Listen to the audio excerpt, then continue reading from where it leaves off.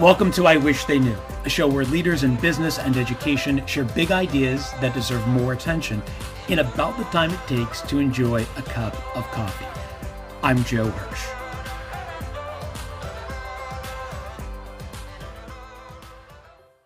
Today's wish comes from Dr. Todd Kashdan. Todd is an award-winning professor of psychology at George Mason University and a leading authority on well-being, curiosity, psychological flexibility, and resilience. Todd is the author of several great books, including Curious, Discover the Missing Ingredient to a Fulfilling Life, The Upside of Your Dark Side, and his latest, The Art of Insubordination, How to Dissent and Defy Effectively. His research is featured regularly in media outlets like The Atlantic, Harvard Business Review, The New York Times, NPR, Fast Company, and Time. And he's consulted for and with organizations like Microsoft, Mercedes-Benz, Prudential, General Mills, and the World Bank. Todd, welcome to the show. So good to be here. So what do you wish more people knew? I wish people knew that groups become smarter and wiser when you bring dissenting voices in the mix, even when those dissenting voices have the wrong idea. Okay, so I was always under the impression that we should follow the wisdom of crowds and things like that. You're saying that groups actually become smarter and better when individuals can share their own wisdom? When there is at least one, preferably two, people that disagree with the majority conventional view that's there, and then they bring those ideas into the mix. And so in some ways, one way of thinking about this is from a diversity lens. Is we basically as organizations have like a B- in collecting diverse people into the room. We basically are close to a D to an F, and how do we extract their unique ideas and perspectives? And one thing we tend to like, whether we say this explicitly or not, is we like diverse people, but we kind of want them to be harmoniously fitting in with the rest of the group. And what the science shows is what makes them unique. How are they thinking differently? What's their different perspective? That's going to slow down the speed of decision making, but lead to higher quality decisions. So by insubordination, are you talking about people who are willing to speak their minds and speak share and speak their own backgrounds and experiences, tap their own wisdom in the face of dissenting views? Yeah, we definitely want to add. So the title is meant to be provocative, but really it's principled insubordination. And that's the notion is that you see an outdated norm. So you can think about, there's been a recent conversation about the temperature in an office where it's designed for male bodies more than female bodies, or that an iPhone, the width of it is designed for the digit span, the hand width of a man as opposed to a woman. So those outdated norms have affected how you design products, how you design how an organization's building should be constructed in terms of the temperature and the layout. And the dissenting voice speaks up, not because they're just mad or because they want to be seen as smart, is they see there's something wrong, but nobody's pointing it out, and I'm going to be that one. Okay, so they want to make visible the things that may be flying beneath the surface.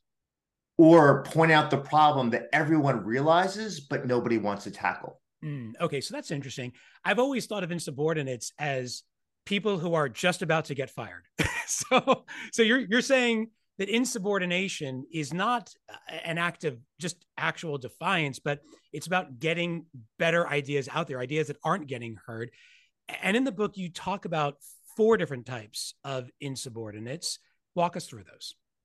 Yes, so you could think about over the course of time, history, and culture, you have innovators. So that's when you have your battle between Edison and Nikola Tesla in terms of who's going to create the light bulb. And you had, and those two individuals, they were challenging, what can we do besides whale oil to actually make sure that people can stay up and read and do work and hang out with their family at nighttime?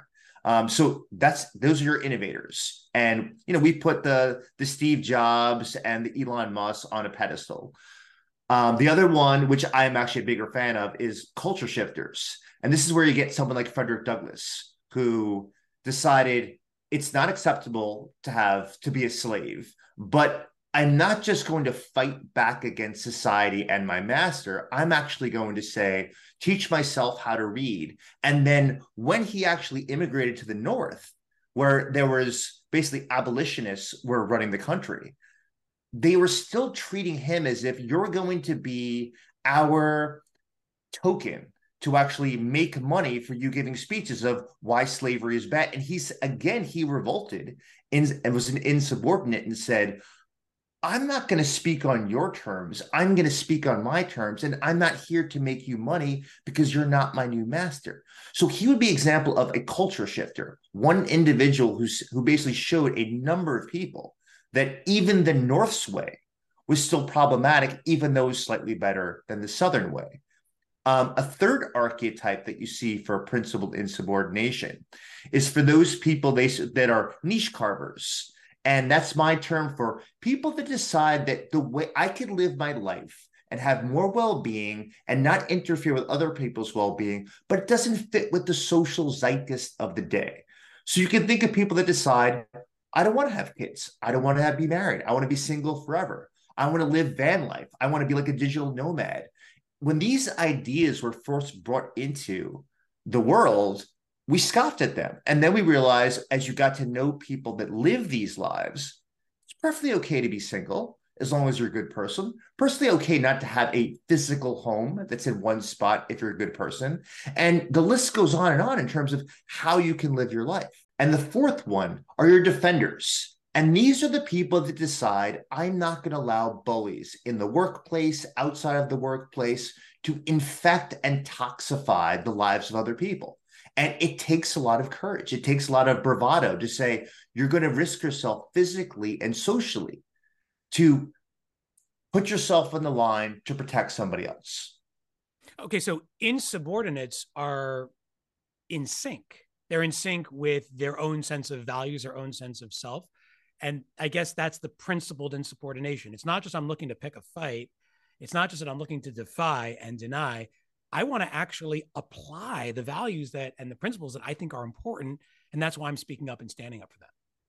Right. And in some way, and this goes with the work of Dominic Packer in particular, which shows that those people that disagree with the group that they're a member of, it's usually because they care so much about the health and longevity of the group. It's that I am willing to take the hit to my status and my ego and my emotions because I care so much about the group. And yet there's so many people who say that, why would you disagree? Why would you make this meeting longer? Like, why would you not go with the people that created this company in the first place? And so we really have to reframe how we think about dissenters, and by focusing on their intent and motivation. Okay, so I recognize the value of dissent. I have principled insubordination, but I also feel like I don't have the standing to actually speak up and speak out. So what are some ways that someone like me who can bring people over to my side, even though I myself may not feel like I have the power to do so? Yeah, so there's a lot of work about a minority dissent. And one of the best ways of doing this in the workplace today is having those one-on-one meetings with people who are the ones that everyone wants to sit with at the lunch table, the one who they want to win their favor and make them laugh, listen to their stories. So they have social cachet. Or, as you're saying, they have, if you think about a vertical hierarchy in organization, they're higher up than you on the rungs in terms of power and status. When you meet one-on-one, especially with who you think is going to be your detractor in a group meeting, a couple things happen. First is you invite them as a collaborator and ask them, listen, I'm about to speak to the entire group, and I want to know ahead of time what concerns and complaints and beefs you might have so I can address them before that meeting. And the second one is you're saying, I realize you are a smart person. I realize you have value. And in some ways, I am kowtowing to you one-on-one as an homage to my respect for you. And when you go into that group meeting, you name that person, not as your nemesis, but as I made sure to go to Julie first because I knew that she has great ideas and could tinker with what I'm thinking about and improve them. And now you've disarmed them and you've attached their power and status to amplify your own voice. Okay, yeah. So rather than view this as breaking with the group, you actually are engaging the group and I guess trading what you believe to be your lack of power for something that everyone has, and that is influence.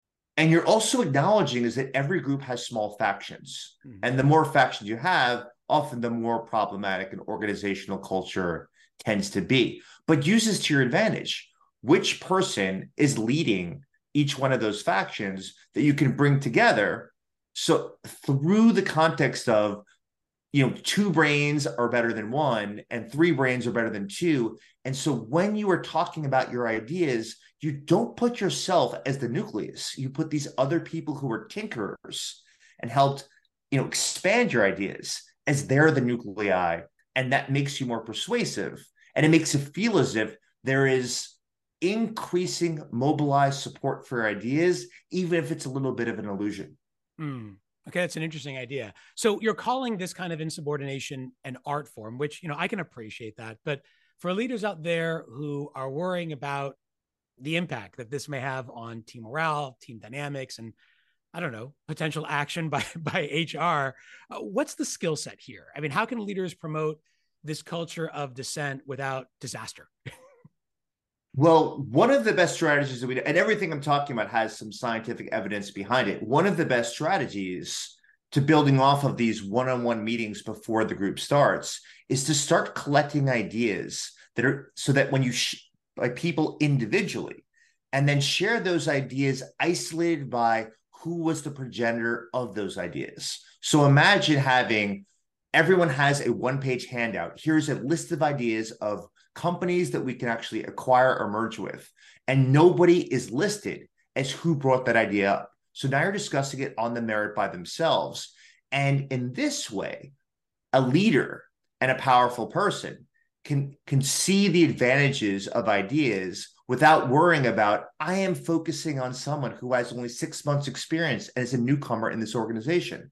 I'm focusing on the person that everyone knows is cantankerous and is actually taking up a spot that should be given by a young buck who actually has new computer knowledge and they should be joining this organization. So you remove all of those social relationship conflicts out of the situation and focus on task conflict. Yeah, so shifting that dynamic can be one way. I wonder about the power of a leader to invite dissent and to model that for the team. What have you seen on that? Yeah, there's a lot of research of making it very clear is the way that a leader, and by leader, it's not just the person who's at the head of the table, it is whoever is socially attractive from the perspective of others in the group, like the cool person. To be very clear with those characters is when someone dissents from the group, the first develop a response pattern where you're saying, listen, I love your ideas. Not your delivery was a little bit off, but I want to focus on the ideas that you had. And what you're communicating is not just to that person and this situation, is that you're rewarding someone for disagreeing with it, showing courage and disagreeing with the group. You are showcasing that even if you actually are overly emotional and overly attached to your ideas, we're going to separate that away from what is the quality of what you're actually saying. And as you start to do this meeting after meeting, email after email, the group starts to learn is the way that I could actually win approval and status is not by going along with the herd. It's actually by showcasing some curious questions, some skepticism, and some new, maybe half-baked ideas and bring it to the group. So we're in an age of apprehension and I guess a culture of caution in so many workplaces. What would you say to leaders out there who would like to create a culture where there's principled insubordination, where people do speak up and speak out, but are hesitant because of perceived repercussions? I think everybody should be just like we should have implicit bias trainings, just as we should be having sexual harassment trainings, we should be having group dynamic trainings. And one of these trainings that I think should be in there, and this could be done just by anyone who's at the helm of a group in terms of you're basically the one that created the agenda for this group, is that you want to focus on, while we are a good team and there's harmony and there's cohesion and we'd love to be positive, in this group, as we're making this decision, as we're developing this thing before it goes to market, I want us to shift from harmony and positivity to critical thinking, independent thinking, and creative thinking. And that's going to lead to a few costs. Things are going to take a little bit longer. There's going to be some friction and some emotional distress in the room, some anxiety, some worry, and maybe some irritation.